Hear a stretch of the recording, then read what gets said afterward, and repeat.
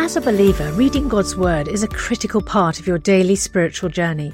And because it's so important, we've created a unique new resource to help you immerse yourself in biblical truth and open your eyes to all God's Word has for you. It's a free PDF download called The Word 1-to-1 that takes you on a guided journey through John chapter 1. With biblical text and short commentary, each page provides insights that will strengthen your faith in an easy-to-read guided format. There's truly no other resource like this. Download your free PDF copy today at premierinsight.org/resources. That's premierinsight.org/resources.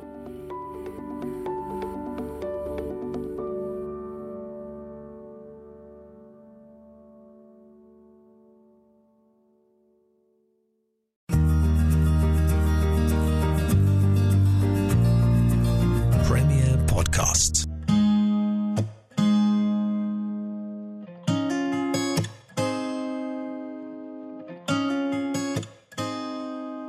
The Ask NT Wright Anything podcast.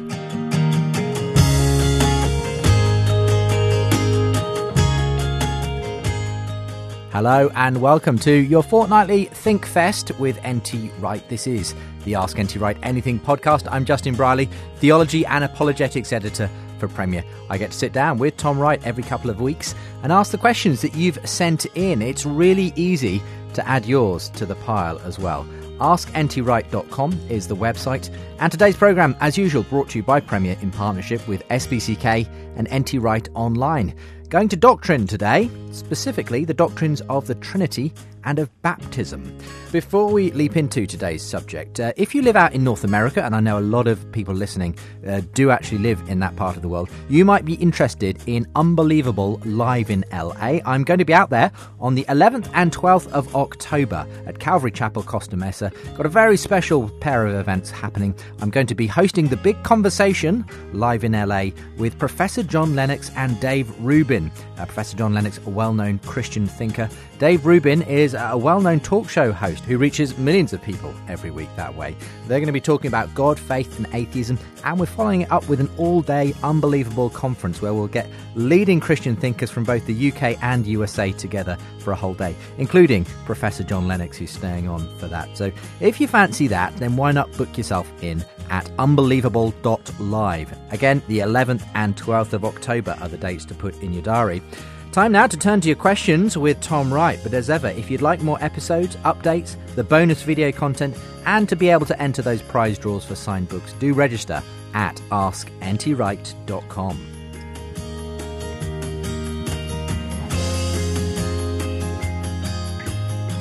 Great to be with you again, Tom. Thank you. For today's edition of the programme. Going to be talking about doctrine on today's edition, and specifically the Trinity and Baptism are the ones we're going to try and cover. Lots of questions on this. Before we do that, you've been involved in a major project over the last couple of years, really, the Gifford Lectures. Tell us what they are for those who don't know, and what's involved. It's both something you deliver and something that obviously gets put into a manuscript format. Yeah.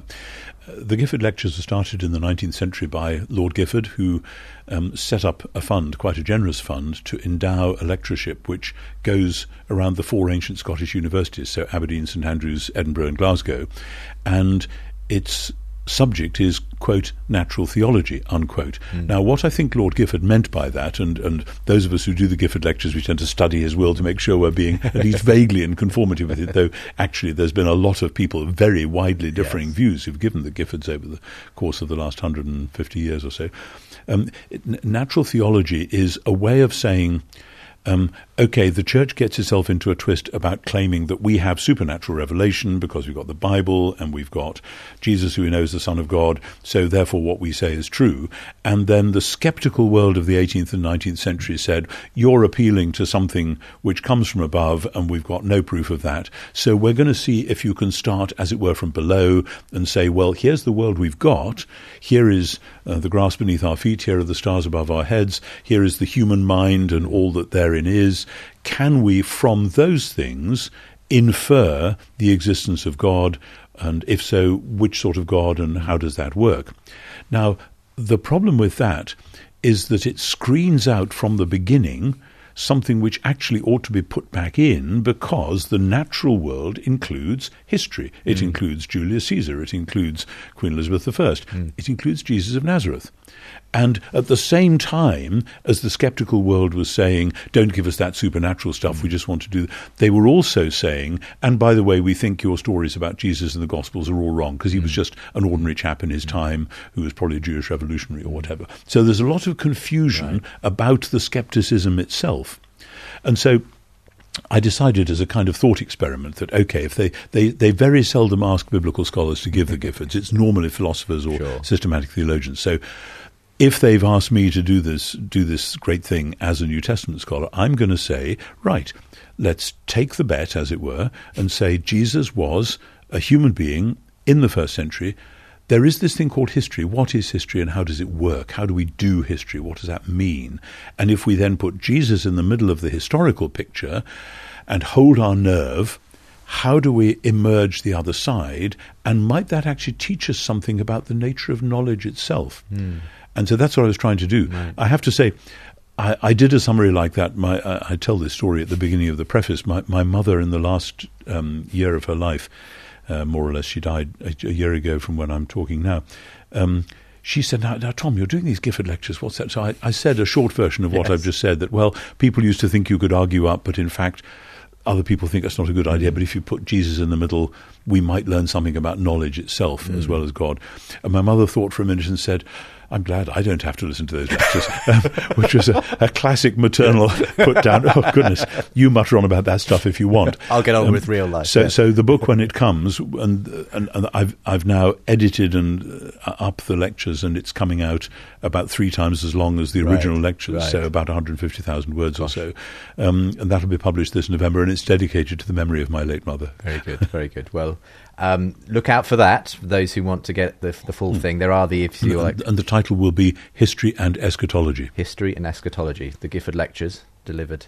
Yes, was it last year in 2018 that you delivered them? Yeah, spring 2018. But this will obviously be the more developed version of those lectures that's published. But the original ones you gave are online as well, so look out for those. Okay, well, moving from natural theology to, in a sense, revelation to some degree that's my attempt at doing a segue. Sure. We're looking at doctrine today. Here's, first of all, a general question from Andrew in Aberdeen, who says, hello, I'm a first-year university student studying divinity at Aberdeen University. Something mentioned a fair bit last semester was heresy. And my question is this: how far does having the right view of God act in salvation? Obviously, we're saved by grace alone, but there must be a point when someone is no longer worshipping the true God. Maybe you can help in this. So how far does our view of God have to be doctrinally correct before we can say we are a Christian correctly? Yes. The problem about saying that phrase, doctrinally correct, is that it presses all the wrong buttons in our culture. It sounds cold and static and mechanistic, etc. And I want to say it's very easy to get God wrong. It's very easy to have false views of God.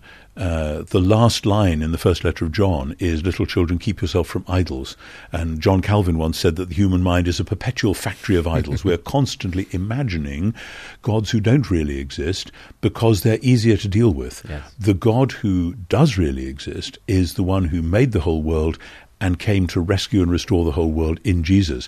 And the more we look at Jesus, the more we understand who this God is. And this God is all-consuming, all-demanding, all-loving, all-wise, and that's very difficult to do business with. And so the church has developed traditions of worship to say, if you're serious about this, then here are wise ways in which your prayer can lead you into the heart of that mystery. It remains a mystery. God remains a mystery. But we can be drawn into the heart. And the question of right doctrine or wrong doctrine are, as it were, symptoms of whether you're on the right path or not. It's like when you go to the doctor and you're worried about a persistent itch or something, and the doctor says, we'd better have a look at that, and takes a little bit of skin or something and then does chemical tests on it.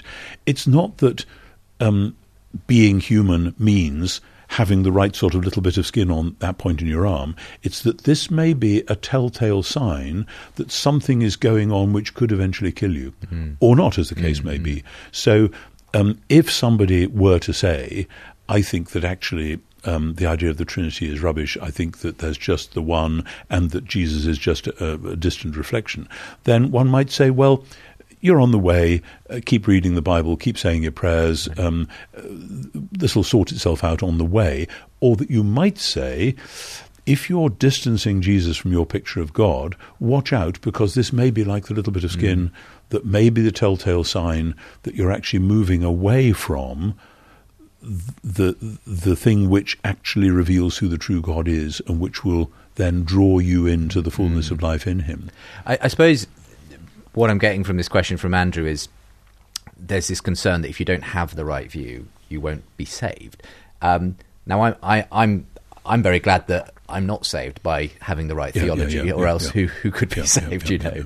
But there is that sense in which what I get from you there, Tom, is the idea that if you're moving away from the picture of God as revealed in Jesus, then you're moving away from the path He's laid out for us to and to clearly, and there are theologies of justification hovering in the background here. What does justification by faith mean? If faith includes specific propositional statements like Jesus is Lord and God raised him from the dead. If somebody says Jesus is not Lord and God didn't raise him from the dead, then I think there are serious questions to be asked about which God is it you're worshipping, and particularly, has your life been grasped by the gospel and spirit so that you are now a new creature in Christ?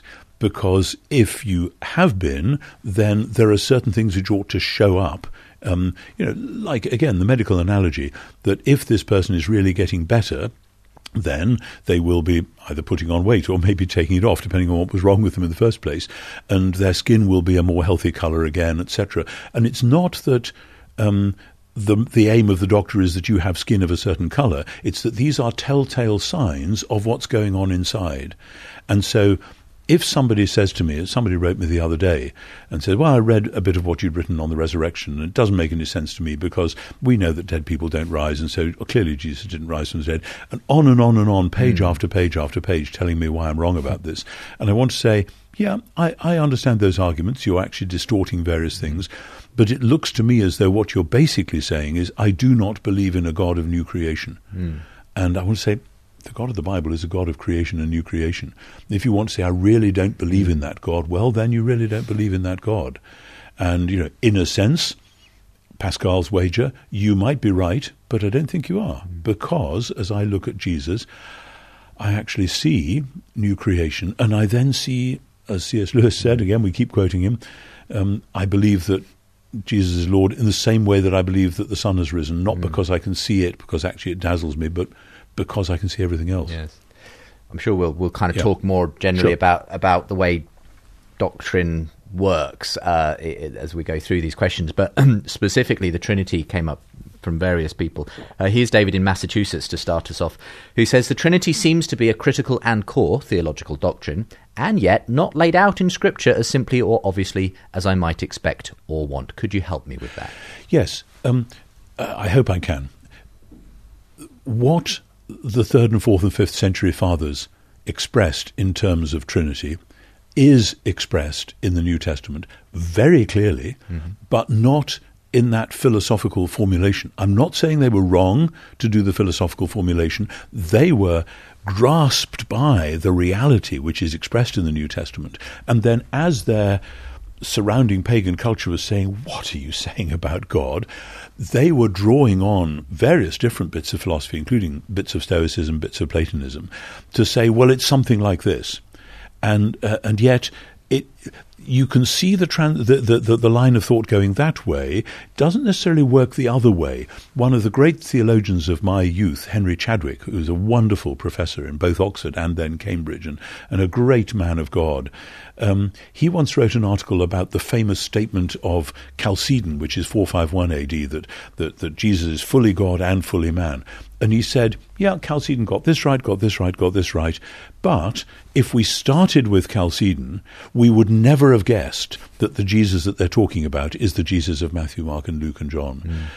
Because in Matthew, Mark, and Luke and John, he leaps off the page as this alive character. He's not just a combination of static philosophical categories. Now, here's the thing. If I was to do a longer answer to this good person, I would want to go to passages like 1 Corinthians, like Galatians. Actually, I think Galatians is the earliest Christian letter. Even if it's not the earliest, it's pretty early. In Galatians 4, Paul says that God has rescued us by sending his own Son, and then because he's rescued us through the Son, he has sent his own Spirit to cry, Abba, Father, within us. And then he says, this is Galatians 4, verses 8 and following, so you've got a choice. You either go with this God or it's some form of idolatry. And I want to say, from that moment on, if the doctrine of the Trinity didn't exist, it would be necessary to invent it. This is the God who sends the Son and the God who sends the Spirit of the Son. But it's a narrative. It's an Exodus-like narrative. It's a rescuing, new creational narrative. And what happens in the Exodus is God rescues his people and he comes to dwell with them in the tabernacle, in the tent. And that's where the idea of God who is both over against us and in our midst, and the rescuing one, that sounds like the Trinity to me. And I suppose the reason why they felt the need to, in a sense, codify it, philosophically speaking, in those councils was because there were many other competing ideas, obviously, at the time, people who had very different ideas. And to some extent, obviously, by and large, Christian denominations, whatever their flavour, tend to hold in common a Trinitarian view. Absolutely. And it's the ones that deny that, be they Jehovah's Witnesses, Mormonism, whatever, tend to that tends to be the issue that tends to divide. So why would you say it's so integral to Christian orthodoxy, this particular issue, over and above something like baptism, which we'll come to, or any other issue? Yeah.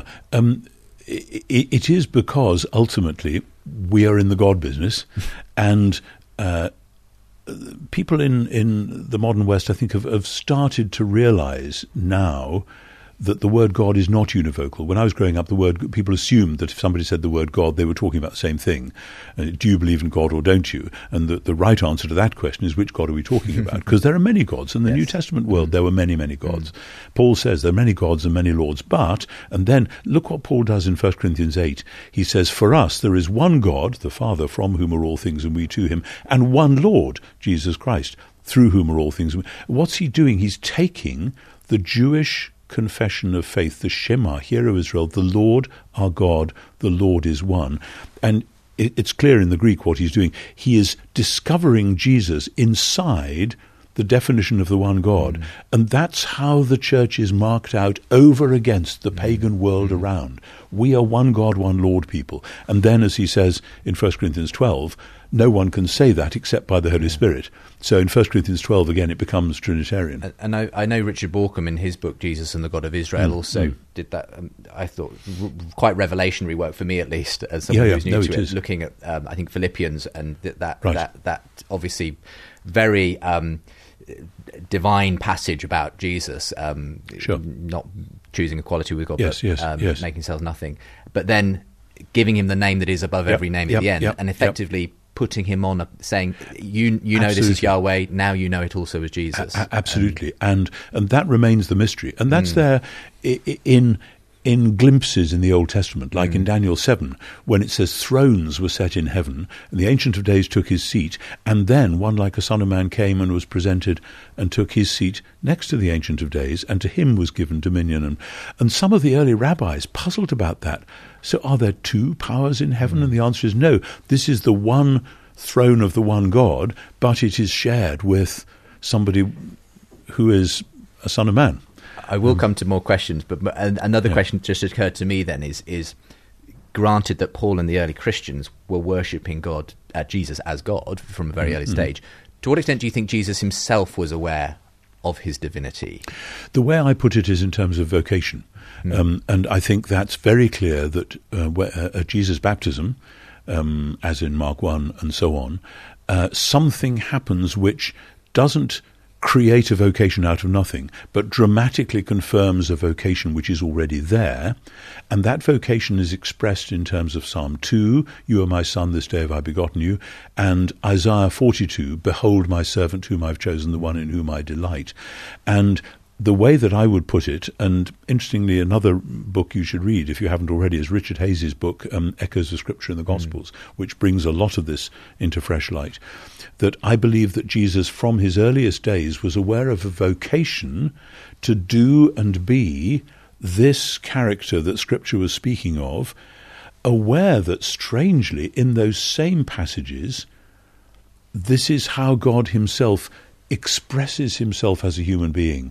And that's very mysterious, but ultimately I think it goes back to Genesis 1, the creation of man and woman in God's image, that God creates human beings against the day when he will come and himself be, if you like, a character in his own play, or the character in his own play, to do what only he can do. And I believe Jesus had that as a vocation. Now, many people... One of the privileges of my life is I've worked with a lot of people struggling with their vocations, and I know kind of how it goes. Sometimes from quite an early day, people are aware, I think maybe I'm supposed to do X, Y, and Z, and then sometimes that's just a fantasy and it's all wrong and it doesn't happen and they're stupid and they need to unlearn that. And other times things that there have been glimmers of then do actually come. And it turns out, yep, they were right. That really was what God wanted to do. And it seems to me Jesus was aware richly, deeply of that vocation from his earliest days to do and be what in Scripture only God gets to do and be. Yeah. We must go to some of the questions that are here. Jason asks about whether there's any hierarchy.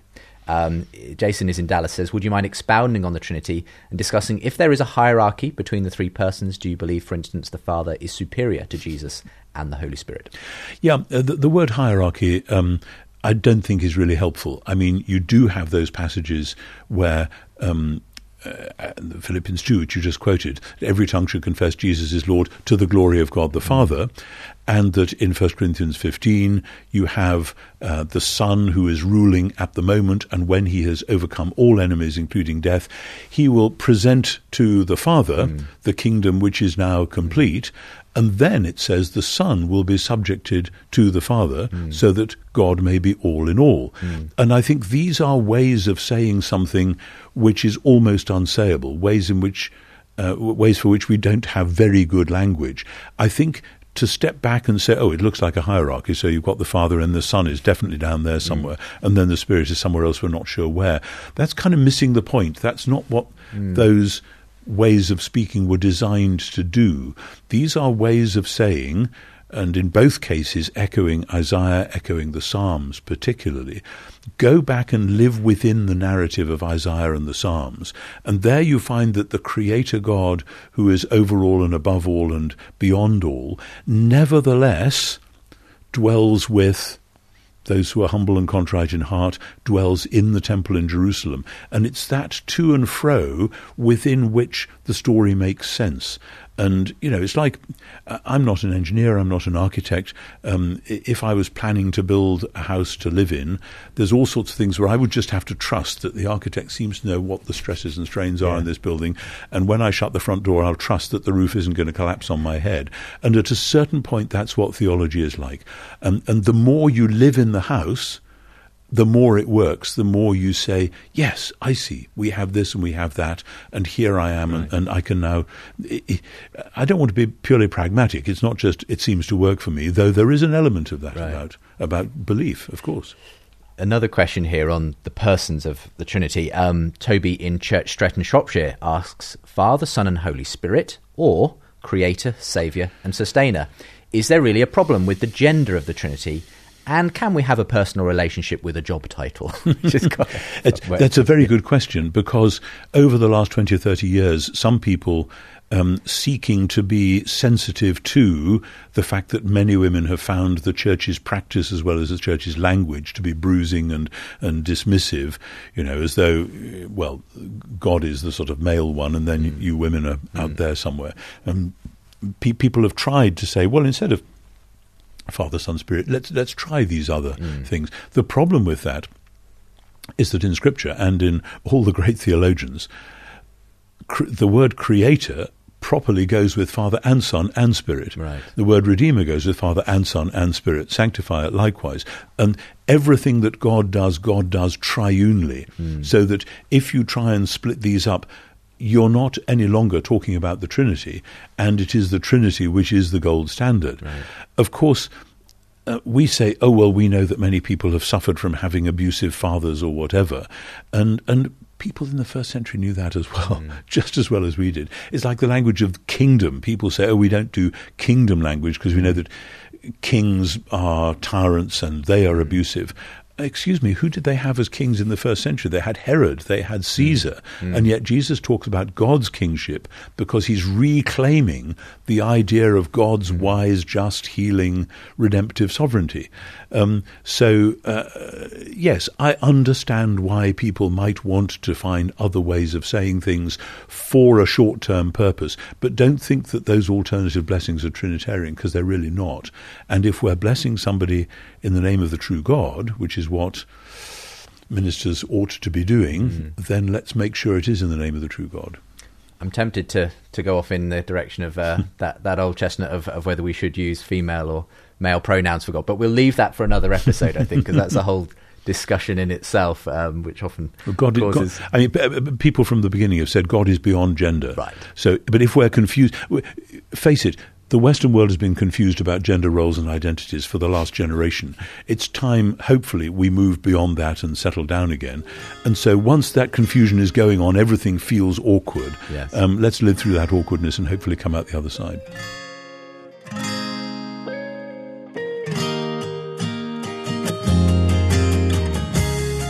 This podcast is brought to you by Premier in partnership with SPCK and NT Wright Online. Now, SPCK, Tom's UK publisher, continuing to run that special offer for podcast subscribers. They've created a special discount on a selection of Tom's titles so that when you buy one, you get a second half price. Number of good titles in that deal, including some of Tom's most popular stuff. Surprised by Hope, Simply Jesus and Simply Christian, for example. So get the buy one, get one half price offer by going to their website, spckpublishing.co.uk/askntwright. Let's turn to the other doctrine. We'll have to deal with this more briefly than the Trinity, but baptism was another subject that a number of people have written in about. Here's James in China, who says, let's do Oscar first of all in the Netherlands before James. In your answers, you often underline the importance of baptism. In my conversations with pastors from other denominations, I notice a growing openness towards different forms or ways to baptize: infant, adults, water on the forehead, full immersion. So where do you stand on what Oscar calls the friendly discussion about baptism? Yeah, I remember being in a discussion in Rome, an ecumenical discussion some years ago, where some of the Roman Catholic theologians were saying that there are two great ecumenical instruments, baptism and the Bible, the two Bs, which is really exciting because actually, officially, if somebody moves from being Roman Catholic to being Anglican or vice versa, they don't get rebaptized because we recognize one another's baptisms. Right. And actually, I, of course, recognize if somebody has been baptized in a Baptist church with full immersion, they've been baptized. Right. Sadly, not all Baptists will recognize that I've been baptized because I was sprinkled as a child. And I know that remains a bone of contention. It's a curiously modern bone of contention. I'm not an expert on early Baptist history, but the fact is that the church baptized infants right the way through from very early on. Of course, there is a debate as to whether that happened in the New Testament. Seems to me obvious that it did, but not everyone agrees with me. But certainly from the 2nd century right the way through. So there is a peculiarity about that. Not that the church cannot have gone wrong for those years, because I think it has in some ways. But I want to say, hang on, what are we saying about all sorts of things at this point?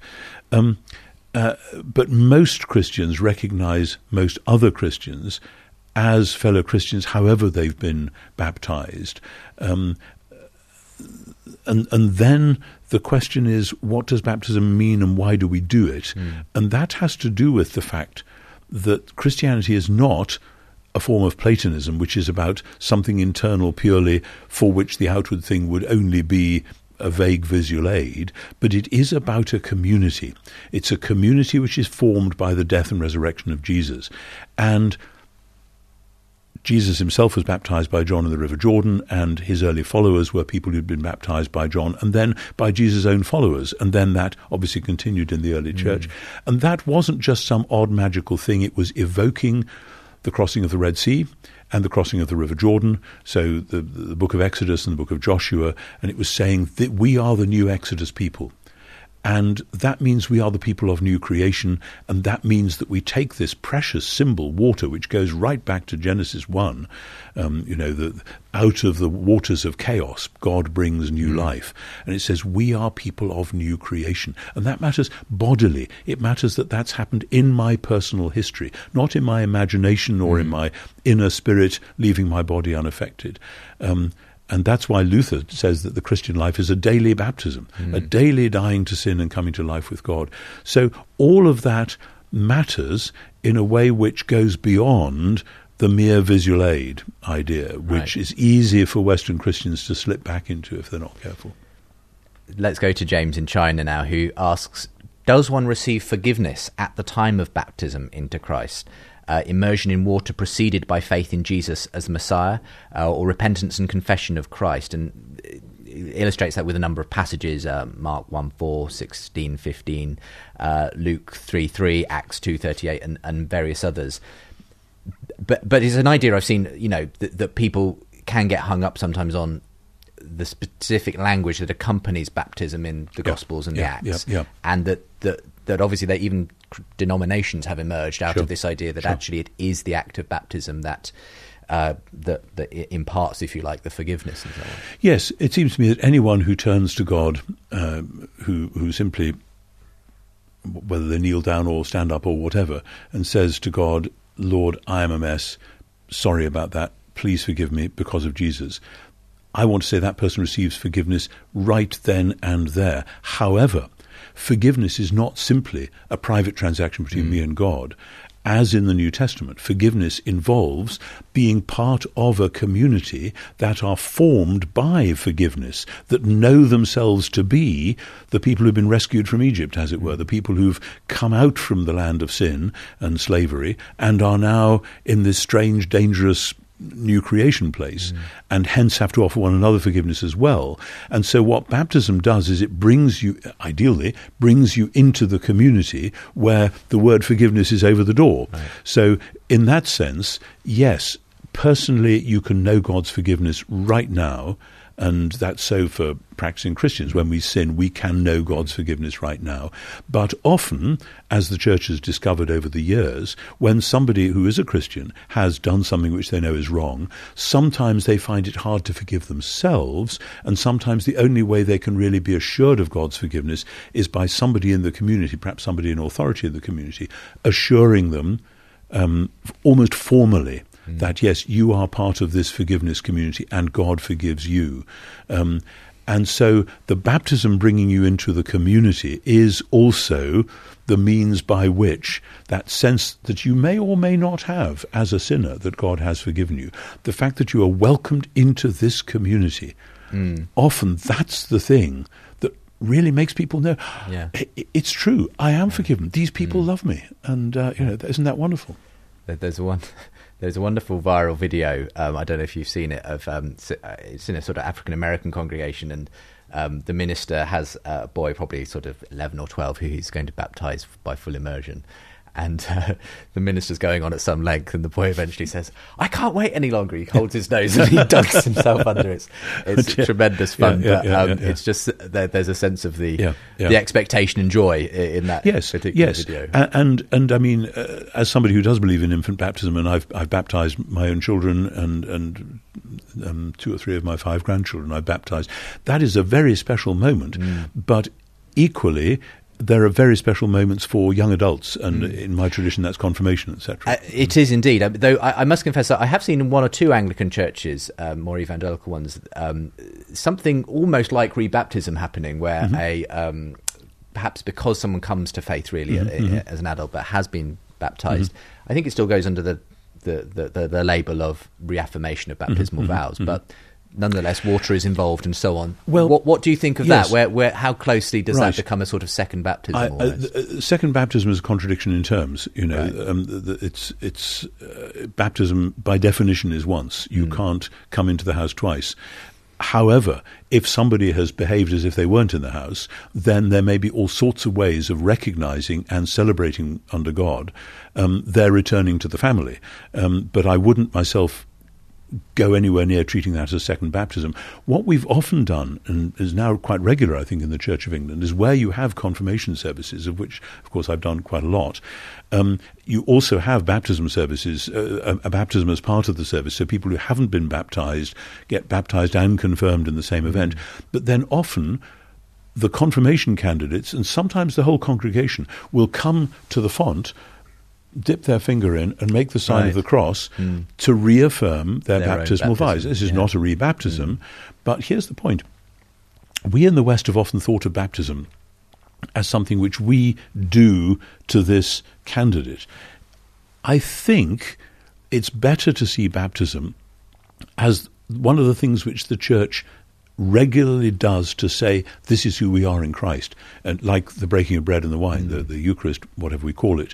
That's one of the things we do which affirms and which embodies who we are in Christ. So baptism is something that we all do together frequently, into which we incorporate this person who's come as a candidate. I'd rather think of it like that rather than something which is just us doing it to this one person. Been tremendous stuff. Thank you. We're already at the end of today's programme, but we've covered Trinity and the baptism. That's not bad going for half That's an a hour or start. so. Anyway, thank you very much, Thank Dom. you. There are many other questions of doctrine that I'm sure we'll come to in another edition of the programme in due course, because that's always various things that people are interested in finding your thoughts on. But for the moment, we'll leave it there. Until next time, thanks for being with me. Thank you. My pleasure.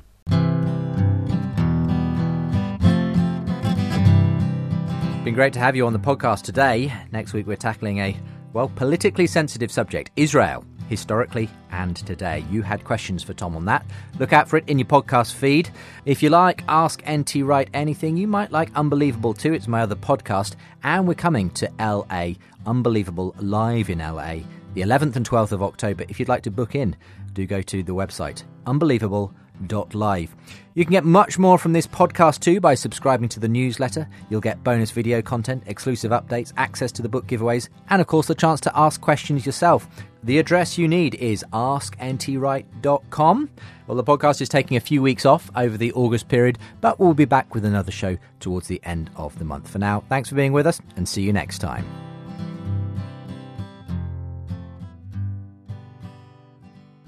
You've been listening to the Ask NT Wright Anything podcast. Let other people know about this show by rating and reviewing it in your podcast provider. For more podcasts from Premier, visit premier.org.uk/podcasts.